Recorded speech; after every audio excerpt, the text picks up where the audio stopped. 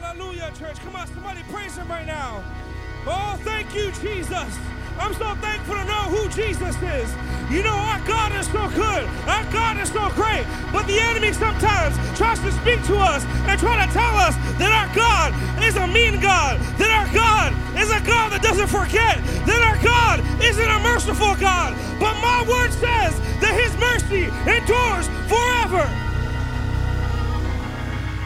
Sometimes you'll take a look at the book of Jonah, and you'll see Jonah, he decided to turn his back on God. He decided, you know what, God, I know you spoke to me, but I'm not listening. And something that's powerful about the book of Jonah, a lot of people will look at it in a way that says, wow, God is so mean. Can you believe that God caused a storm to happen, that God caused it so Jonah was in the belly of a fish? But I'm telling somebody right now, our God is so merciful. You see, when that storm came, and Jonah was in that ship, and the people were with him, they are the ones that decided to throw him overboard.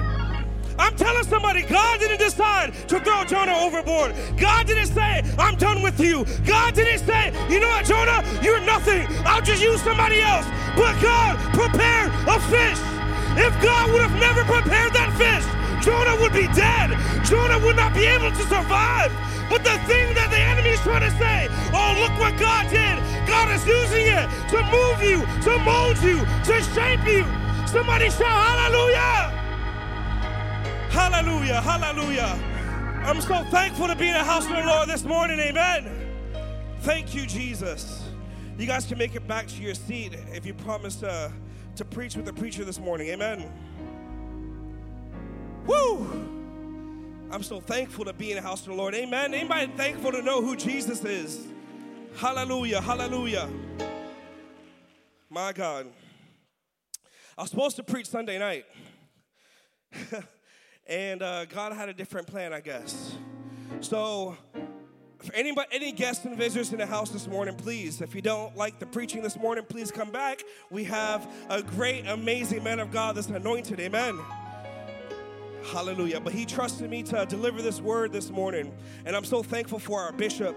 I'm so thankful for our first family, our first lady, Isaac and Judah. I'm so thankful for them. They are leaders. Amen. Hallelujah. I'm so thankful for my beautiful wife and my kids, Theodore and Eleanor. They're so amazing. And you know what? They've changed my life completely. I'm just so thankful that God has blessed me to have such a beautiful family. Amen. Anybody thankful for their family? Anybody thankful for their man of God? Anybody thankful to be living right now? To be in your right mind? Hallelujah. Hallelujah. Hallelujah. I promise not to be before you guys too long this morning. Or at least that's the plan. But if you guys have your Bibles, you guys can stand right now. We're going to turn to the book of Matthew, chapter 24, beginning at verse 37. Hallelujah.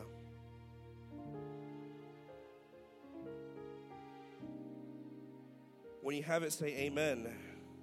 Amen. One more page. All right. And it says, but as the days of Noah were, so shall also the coming of the Son of Man be. For as in the days that were before the flood, they were eating and drinking, marrying and giving in marriage until the day that Noah entered into the ark, and knew not until the flood came and took them all away. So shall also the coming of the Son of Man be. Verse 43. But know this, that if the good man of the house had known in that watch the thief would come, and what watch the thief would come, he would have watched and would not have suffered his house to be broken up. Verse 44 says, therefore be ye also ready, for in such an hour as ye think not, the Son of Man cometh. Let's turn to Exodus chapter 10, verses 8 through 11. And Moses and Aaron were brought again unto Pharaoh, and has said unto them, go, serve the Lord your God. But who are they that shall go? And Moses said, we will go with our young. Somebody say, with our young. And with our old. Someone say, with our old. With our sons and with our daughters. With our flocks and with our herds will we go. For we must hold a feast unto the Lord. And he said unto them, let the Lord be so with you, as I will let you go, and your little ones, look to it, for evil is before you. Not so. Go now ye that are men, and serve the Lord, for that ye desire, and they were driven out from Pharaoh's presence. I'm going to read this again in the NIV version. I typically don't like the NIV version, but it gives us a clear understanding exactly what was read in those verses. So we're going to start again in verse 8 as you guys read in the King James.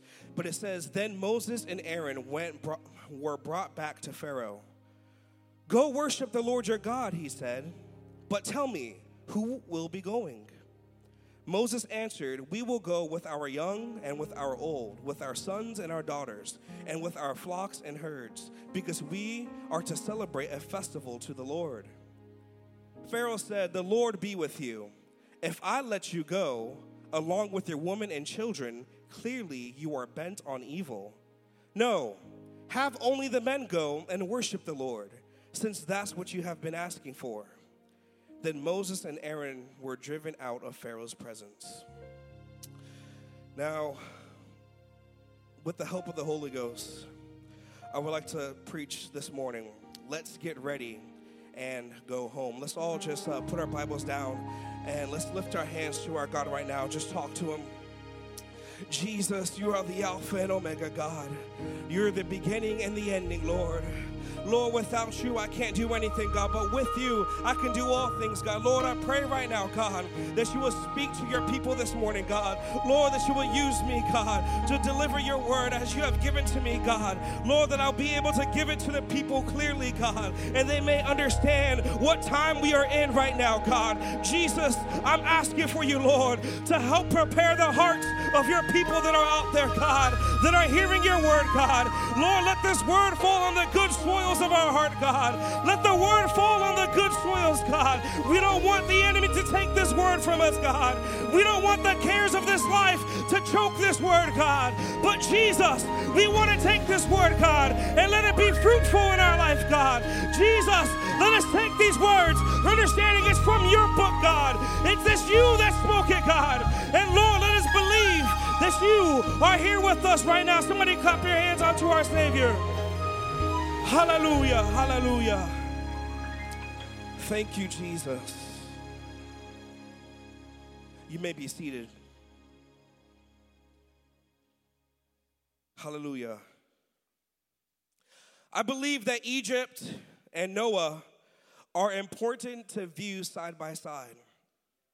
I placed these two texts together for a reason. Although some people may think these texts have nothing to do with each other, I believe there's a lot that these texts have and what they mean whenever you place them together. Egypt is the coming out of the world, or the end time of your flesh, while Noah is the end time, the end of the world for everyone, aka when Jesus comes back. In order for us to successfully make it to heaven and be with Jesus, we need to have a fresh Exodus outlook to the end of the world. Amen?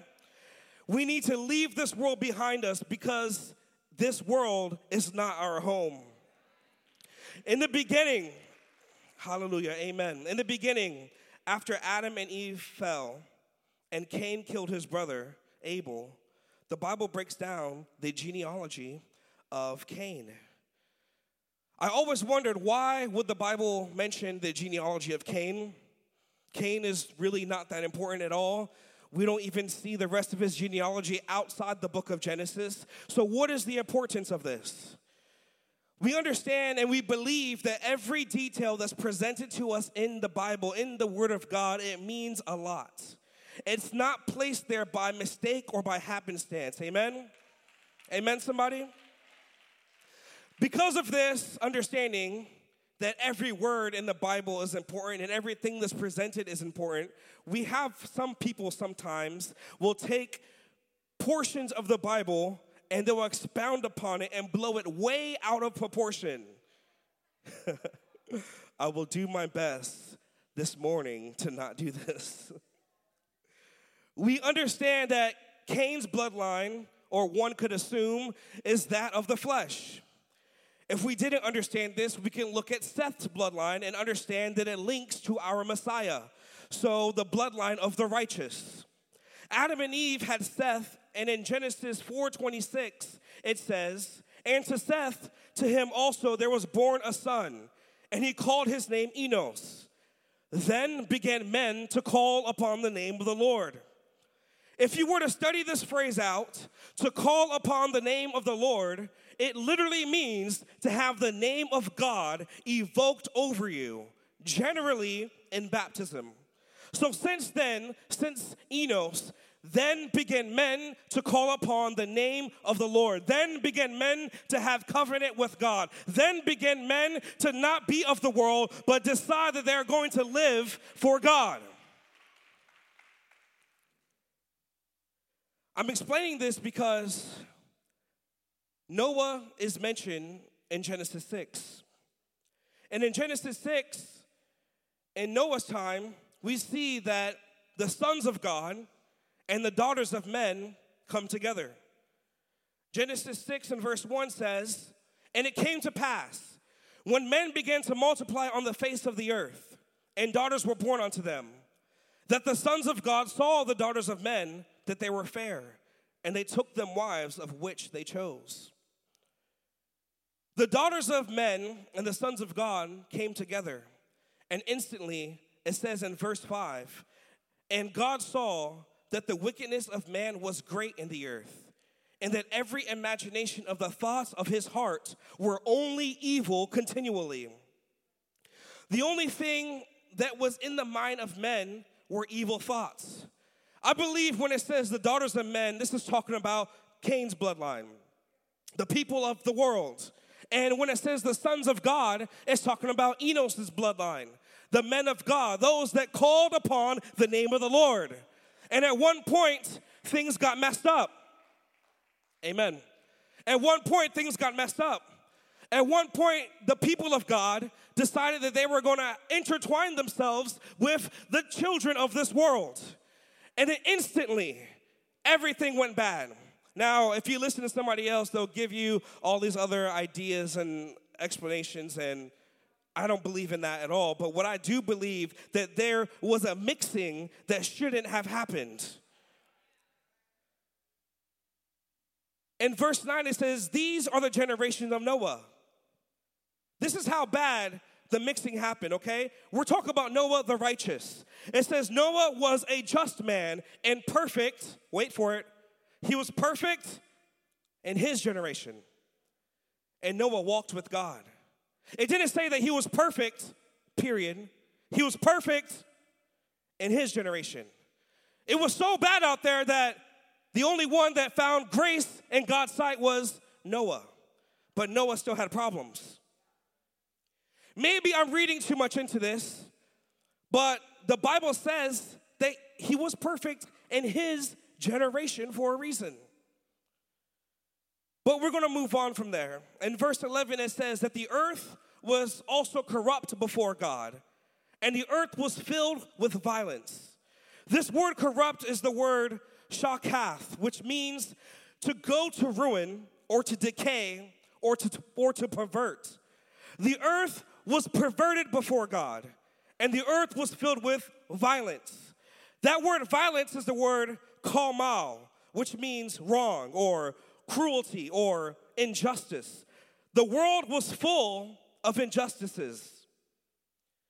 During the times of Noah, remember the Bible says in Matthew that the end times will be just like the times of Noah. And as I'm reading these things, it's kind of getting familiar unto the days that we are in today. Amen, church? The times of Noah, they had the children of God perverting themselves with the children of the world. They had the people of God who were supposed to be separated, mixing with the children of the world. I'm telling somebody right now, we're living in a day and age where everybody calls himself a Christian, but we can't tell if they're the child of God or the child of Satan. And that ought not to be so, church. We ought to be able to stand and be a difference from the world. The world ought to look at us and say, hey, there's something different about you. Hallelujah. But today, unfortunately, we have men of God that are leaving their wives and children to satisfy their flesh, breaking bonds of marriage for a night of fornication. We have men of God growing up in this truth and deciding to backslide because of the lust of the eye and the lust of their flesh. The mixing of God's people and the people of the world ought not to be. Can I get an amen in this church?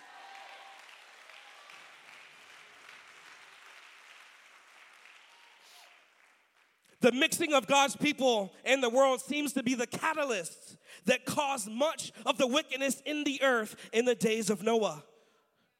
The church has been fornicating with the world for quite some time now. Now, I don't mean the apostolic church per se, although there are a lot of apostolic churches falling to the standards of the world, trying to mix in with the world.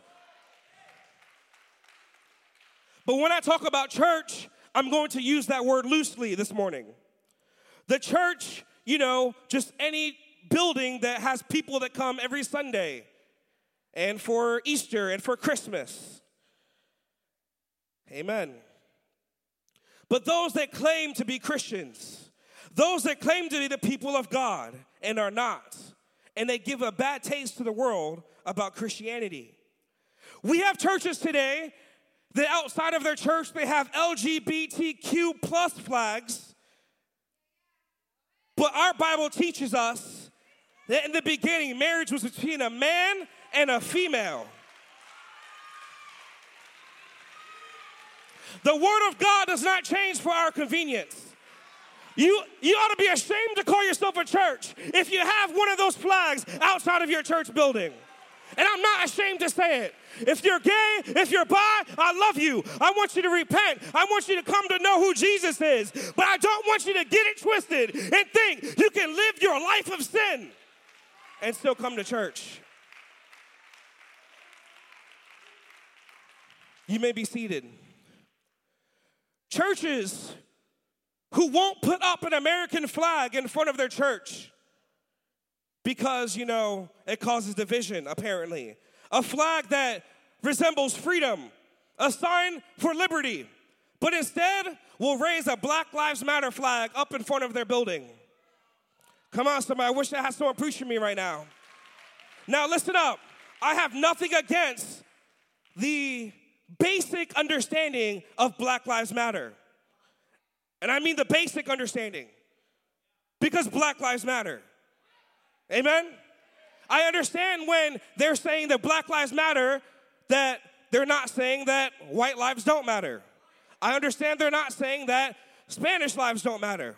I understand that they're trying to convey a message saying, you know what? There's things going on in my community, and you know what? Black lives matter.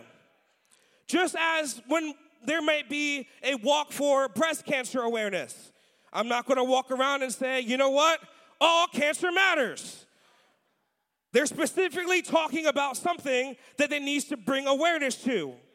But when you dig deep into the Black Lives Matter organization, I don't stand with them because the Black Lives Matter organization do not care about black lives. I said it again. I said the Black Lives Matter organization do not care about black lives. So they want to defund the police. First Lady, I'm not trying to be political this morning, but the Bible says that we wrestle not against flesh and blood, but against principalities, against spiritual wickedness in high places. And those high places is our government places, the government buildings, the people that we elected into office.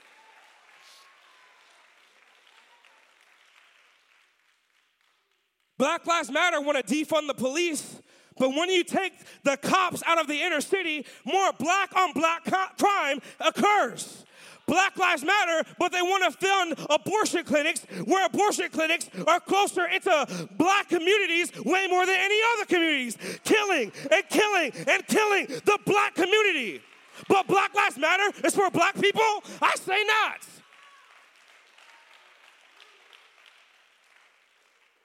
If they cared about black lives, they would care. Hallelujah. My God. Is everything good, Sister Sloss? Hallelujah. Woo!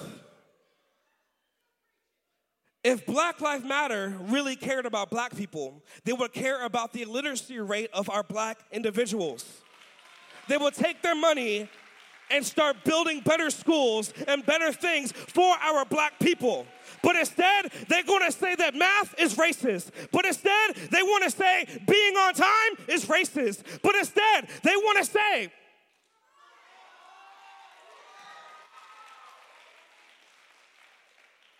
what I'm trying to say is that ideology does not belong in the church. I'm telling somebody that the ideology does not belong in the church. Hallelujah.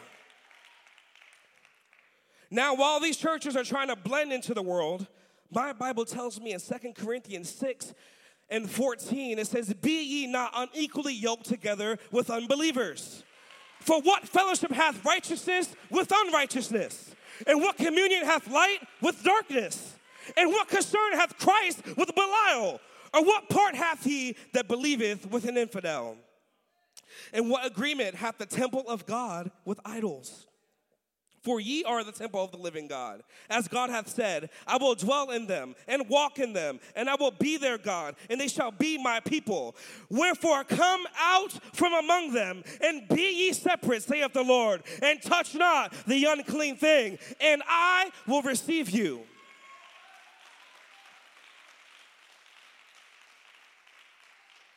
The problem with Noah's day was there became a point in time where there wasn't separation between the people of God and the people of the world. With Noah's account, we only see a glimpse right before God comes and destroys man off the face of the earth. We only get a tiny glimpse of what's going on there. So I thought it'd be awesome for us to get a different glimpse. If we were to look at God's people being treated in Egypt. You may be seated. We all understand that history repeats itself. So I find it important to see how the world was treating God's children. This will help us to understand the tactics and the goal of the enemy today. We already understand that the enemy's end goal is to have us to have our thoughts to be only evil continually. He wants us only to thinking about just perverted things. He wants us angry. He wants us to be divisive, hating one another. He only wants our thoughts to be only evil continually. He also wants to distract us from the time that we're in. He wants to distract us to see the signs. He wants us to be worried about getting married and giving into marriage and living our best life. But the enemy wants to control our lives. In Exodus 1, verse 9 through 11, it says, "And he said unto this people, Behold, the people of the children of Israel are more and mightier than we. Come on, let us deal wisely with them, lest they multiply. And it come to pass that when they falleth out any war, they join also unto our enemies, and fight against us, and so get them up out of the land. Therefore they did set over them taskmasters to afflict them with their burdens. And they built for Pharaoh treasured cities, Pidom and Ramses." He wants to control our lives. He wants to set afflictions upon us, upon the people of God. 15 days to flatten the curve. I said 15 days to flatten the curve. No church for 15 days. It's only for 15 days, First Lady. No church, because you know what? We need to flatten the curve. They didn't say anything about the casinos. They didn't say anything about anything else, but bless God, you come to church. That's a COVID factory. Don't live the life that you are living right now so that maybe you can live it later. You know, don't visit your grandparents, because if you don't visit them this year, bless God, you can see them next year. But my Bible tells us that we are not promised tomorrow. My Bible says that our life is but a vapor. And they're telling us, you know what? Lock in, get depressed, get on drugs, be suicidal. We just need to flatten the curve. Make sure you don't go to church, because like I said before, COVID is a breeding center in churches. Notice, I'm so serious. Notice they decided what things are essential and non-essential, and the experts say, and who are those experts? Anybody ever trip out on who the experts are? Like, seriously, like, who are these experts? Because I want to meet some of them. But bless God, don't you dare go on outreach. Don't you dare knock on doors right now when people are in fear, when people are losing their jobs, when people are losing their livelihood. Don't give them hope. Don't tell them that there's a Messiah. Don't tell them that Jesus is there for them. Don't remind them of the end times. Don't tell them that God is coming back. Don't preach them the gospel. Don't tell them what needs to be done so that they can make it to heaven.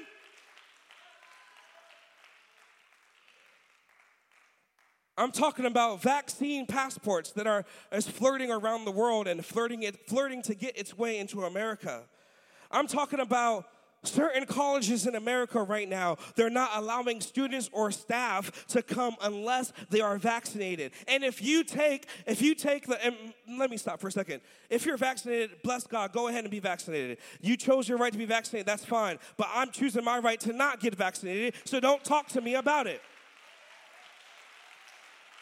I mean, it's crazy. The church goes and knocks on doors all the time to try to bring people to heaven, but now the government is sending people to knock on doors to see if people can get vaccinated. There's something wrong with that. But these churches, these colleges, they're making it so that, let's say that you have an exempt for religious reasons or for health reasons, they're making sure that you have to take 2 tests a week out of your own pocket, pressuring you to just go ahead and get vaccinated. The government, the enemy wants to control us. Stay woke. June 2nd, people getting fired from their jobs because they did not post a black square on their social media page. Stay woke. Pride Month, nearly every corporation bowing its knees down to the godless lifestyle of lasciviousness. The enemy wants to control us. Not only do they want to control us, they want us to rely on the enemy. Remember when the children of Israel, they were in the wilderness and they had nothing to eat, and they said unto God, man, we should have just died in Egypt. If you wanted to kill us, you should have killed us in Egypt. Because back in Egypt, we had food. We had everything that we could ever suffice us. We had water. We had food. We had everything that could suffice, that could make our flesh feel good. Exodus chapter 16 and verse 2, we see it says, and the whole congregation of the children of Israel murmured against Moses and Aaron in the wilderness. And the children of Israel said unto them, would to God we had died by the hand of the Lord of Egypt, when we sat by the flesh pots, and when we did eat bread to the full. For ye have brought us forth into this wilderness to kill this whole assembly with hunger. We have the enemy wanting to have people to rely on the government. I'm talking about child tax credits. I'm talking about the stimulus checks. I'm talking about people that didn't have to go to work anymore and they got paid more money to stay at home than they did to go work. He's conditioning us. He's conditioning us. But I'm telling you, this world is not my home. I'm saying the way that they want us to live, that's not the way that I want to live. I want to live for God. I want to trust in God. I want to rely on God.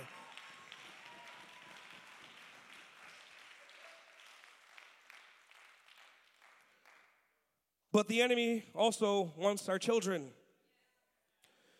Take a look at what Pharaoh asked him. He said, who's going? Who's going to go worship God? And the man of God said, it's me and my children and my young and my old and our wives and our flock and everything. We're taking everything with us and we are leaving the world and we're going to worship our God. But Pharaoh said, no. Don't take your children. Give them to me. You go, parents. You go and you have church. Just give your kids to me. Man. You know, can we cue that audio real quick? But mom and dad, the enemy wants your children. And they are open about it. It's not a conspiracy. This isn't conspiracy theory going on. This isn't speculation. This is real, and you ought to wake up and realize what's going on. Go ahead and play this audio. As we celebrate Pride and the progress we've made over these past years, there's still work to be done. So to those of you out there who are still working against equal rights, we have a message for you. You think we're sinful? You fight against our rights. You say we all lead lives you can't respect. But you're just frightened. You think that we'll corrupt your kids if our agenda goes unchecked. Funny, just this once, you're correct. We'll convert your children. Happens bit by bit, quietly and subtly, and you will barely notice it. Go ahead and cut it. You can keep them from... Did you guys hear this? This is from the San Francisco Gay Choir, whatever it's called. And it says, you think we are sinful. You fight against our rights. You say we all lead a life you can't respect, but you're just frightened. You think that we will corrupt your kids if our agenda goes unchecked. Funny, just this once, you're correct. He says, we will convert your children. It happens bit by bit, quietly and subtly, and you will barely notice it. They are pushing their agenda in our schools. They are pushing these things in our schools, and we're just letting it happen bit by bit, allowing our children. I'm saying these schools, they're having drag queens read to your children in full uniform. They're supplying condoms to our children as young as 7 years old. Look it up. I'm telling you the truth. But you as a parent, you don't think twice when your child says, Mom, Dad, I don't want to go to public school. You tell them, get up, you are going to school. You are going to school. But as soon as it comes to Sunday and your child says, you know what, Mom, Dad, I don't want to go to Sunday school. And when we are begging for your children to come to Sunday school, and I'm asking, please, bring them to Sunday school, and you say, you know what? He doesn't want to go. He doesn't want to go. It's sad. It's a sad day when you will send your kids to public school, but you won't send your babies to Sunday school. You will let them, random people that you don't even know, have a relationship and mold your kids and mold your babies. But when it comes to the people of God who have an interest in your child and when their soul is headed, you won't send them.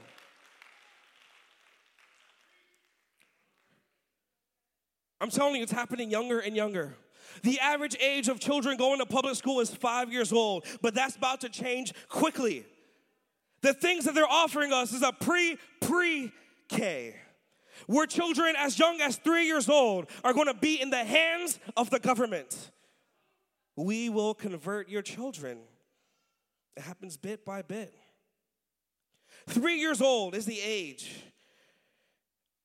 And 3 years old is the average age where it'll begin, and the age of 19 and 20 is when our children will get out of their grasps, because they're also going to offer 2 years after high school.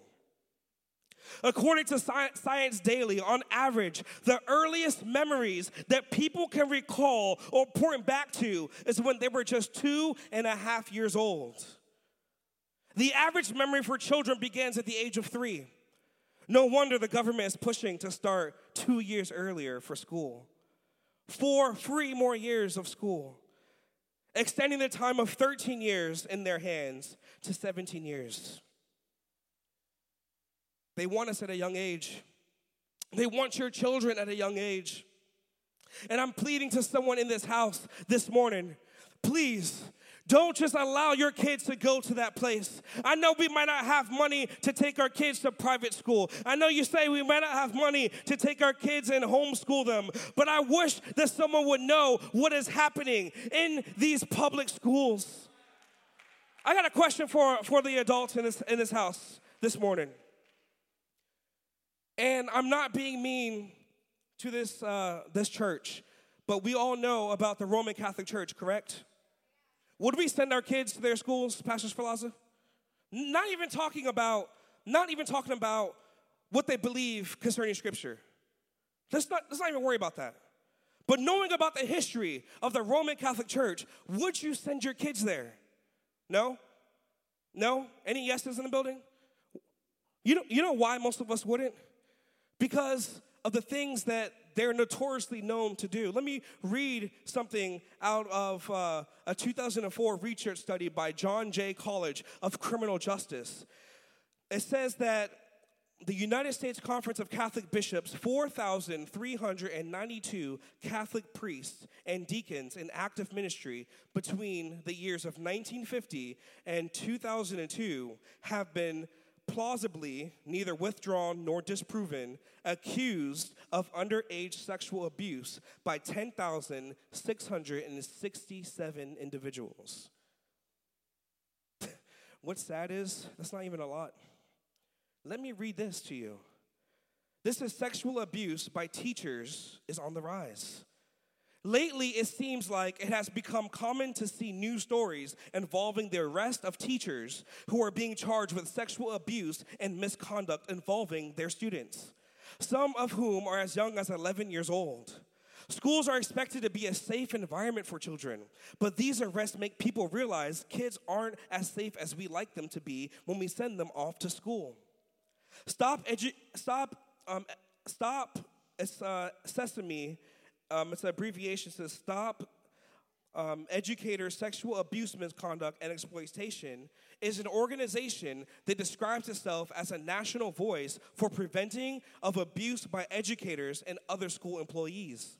It has compiled alarming statistics on the incidences of sexual abuse in schools nationwide, reporting that just under 500 educators were arrested in 2015 alone.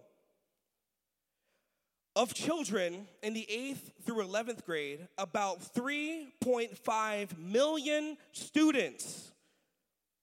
Do you guys hear me? 3.5 million students.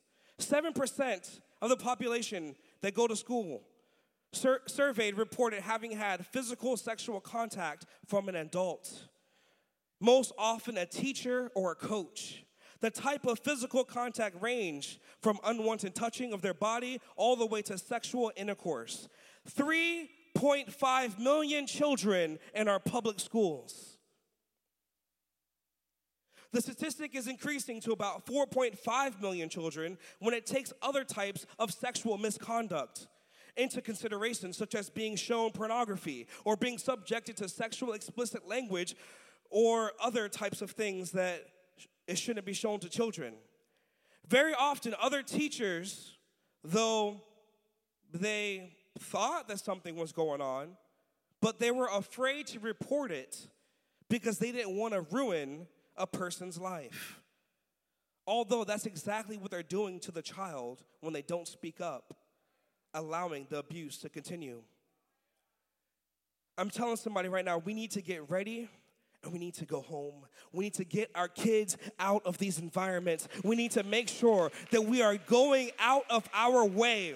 I'm telling someone, if you got to work a second job, not to pay off your 2020 car, not to pay off your nice house, if you got approved for a nice house and the bank said that you can afford a $300,000 house for the sake of your children, you should buy a $150,000 house. And you ought to save that money and bring your kids into a school that is not a public school, into an RCA, into a public school. And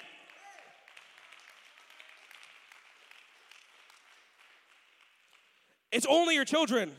I said it's only your children. It's our children. There's something that we have to do. You may say, well, last year they were just at home, and you know what? They weren't in school. They didn't do face-to-face. I just treated somebody's house in my job, and it had to be time scheduled at a certain time. I couldn't be there after 1 p.m. because this teenager is going to school, and nobody is allowed to be in the house. She literally has to take her webcam and prove to the teacher that the parents are at home, that there's nobody else home. Tell me that it's not sketchy. I'm telling somebody, your kids are at home, and my God. I just want to thank God that God watches over us. Thank you, Jesus, for watching over us, for watching over our children. But God, give us a discernment and an understanding that we need to do everything that we can to keep our children safe. Amen. The enemy in Noah's time, Noah was given specific instructions on what needed to be done in order for his wife and his kids to be saved. We can stand in this house. God wasn't confusing with what needed to be done. He gave them a blueprint and what needed to be done. Back then, he ended the world in water, but this time he will cleanse it with fire. He told Noah what he physically had to do. Build an ark, make it this high, make it this wide, pitch it on the inside and the outside. God was specific. But our God is the same God. He's the same God that was there in Noah's time as he is here today. And he said, in order for us to be saved, we need to believe. But we need to take the next step, but we need to repent. There's people in this house today that you've already repented. You've already been filled with the Holy Ghost. You've already given your life to God, but your house is not in order. If it wasn't for Noah building the ark with his children, most theologians would speculate maybe his kids wouldn't have made it. If it wasn't for him investing time into what God has gifted him. You see, your children, the people that you are responsible for, is a gift given by God. And we must do what we can in order to protect them. Sister Tabitha, can you please come up front? I know you're in the media. But Sister Tabitha, please come here. I felt a stump when I said that, you know what, we need to take our kids and we need to make sure that they're not in these public schools. I can hear it from everybody. I can hear it, but I don't have enough money to take my kids and bring them to RCA. I don't have enough money to homeschool them.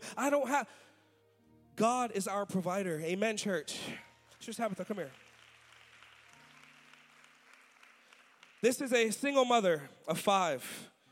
I'm going to say 4, though, because, Presto's 4.5. Yeah, we'll do 4.5.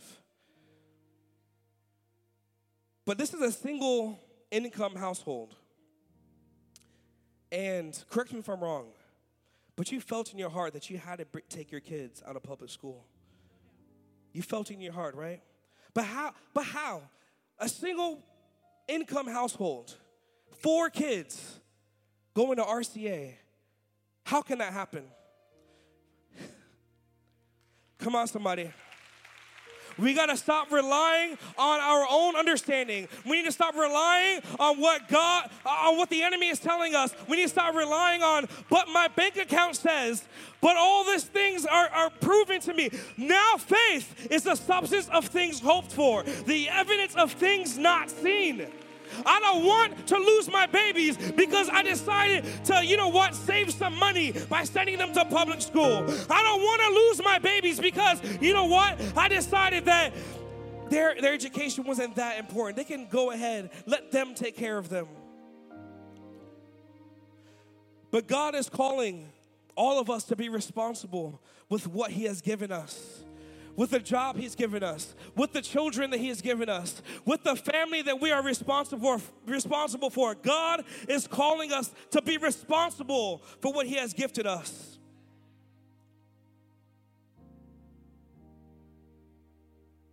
What I'm trying to say is, let your yeses be yes and let your no's be no. Before you say, God, I can't send my kids, I can't stay at home and teach them. Before you say you can, exhaust all measures before you can say no. Because with men, it's impossible. But with God, all things are possible.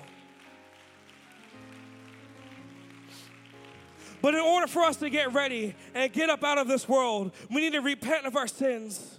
Come on, so we need to repent of our sins. This takes a blink of an eye. This takes, you know what, God? I'm tired of living my life the way that I've been living it. I'm tired, God, of thinking that I need to do things my own way. Lord, I need to rely upon you, God. Lord, you are my staff. You are what I lean upon, God. I need you in my life, Jesus. I need you to provide for me. I need you to mold me. I need you to shape me. I need you, God. Repentance is you saying, you know what, God? You are the God of my life. You are the leader of my life. You are the one I'm going to give my life to. I'm going to trust in you. I'm going to trust in your word. I'm going to let go of all of these sins and all of these things that are so easily besetting me. And when you repent, God is calling you to wash your sins away, to be baptized in the matchless name. In the matchless name of Jesus. And when you get baptized in that name, God will fill you with the Holy Ghost. Come on, somebody, this world has nothing for us. And you come to these altars right now and ask God to speak to you concerning your situation.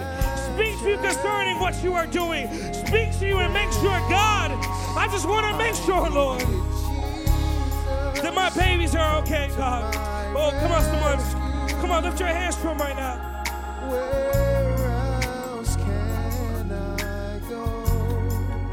There's no other name by which I am saved. Come on, somebody. This world is wicked. There's so many things going on right now. And I just want to be with Jesus. I just want to make sure that we're making our way to heaven. I don't care what I have to do. I don't care what sacrifices that must be done.